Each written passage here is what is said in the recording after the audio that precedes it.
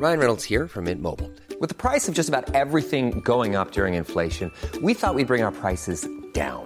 So to help us, we brought in a reverse auctioneer, which is apparently a thing. Mint Mobile Unlimited Premium Wireless. How to get 30, 30, bit to get 30, bit to get 20, 20, 20, bit to get 20, 20, bit to get 15, 15, 15, 15, just $15 a month? Sold! Give it a try at mintmobile.com/switch. $45 up front for 3 months plus taxes and fees. Promo rate for new customers for limited time. Unlimited more than 40 gigabytes per month. Slows full terms at mintmobile.com.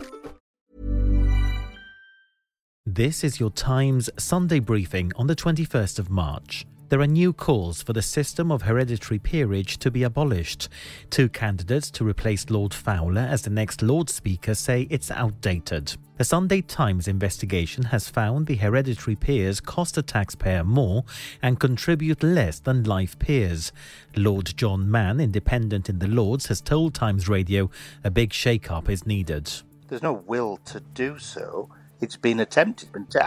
I've been in there for 18 months nearly, and it's been attempted, voted down, talked out by the hereditary peers. And so there's a vested interest that the whole of the House of Lords has for doing nothing about it. The boss of the Manchester Airport Group has told Times Radio it's too soon to rule out summer holidays.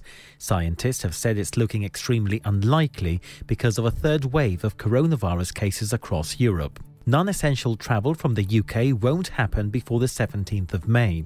Tim Hawking says the industry is trying to come up with solutions. There are still many months before the peak summer holiday season is upon us, so if there are rising case rates in other countries, there's still time for those to be addressed. And it really is no reason to write off the summer just yet. And I think it's extremely disappointing that some of the scientists that you've heard from in the last couple of days are prejudging the outcome of the task force.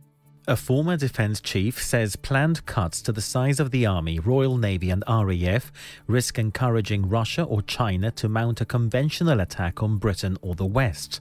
General Lord Richards attacked the plans to reduce troop numbers. We would not be able to recapture the Falklands, almost certainly, but the strategy in respect of the Falklands is to continue to occupy it and not allow them to be captured. Now, if that goes wrong, we've got a problem. But I think it's a fair enough strategy to have. We could not do a Gulf 1 or 2 and then risk again of getting into sort of how you fight these things. It's Census Day. Every 10 years it gives us a snapshot of life in England and Wales. Cultural historian Patrick Vernon says it's important we all fill it in and not just to avoid a £1,000 fine. It's really important for local government, the NHS in particular, because once you have an accurate headcount, then you can do future planning for the years ahead, new schools, new libraries, new hospitals, a whole range of transport infrastructure. So it's quite important for us.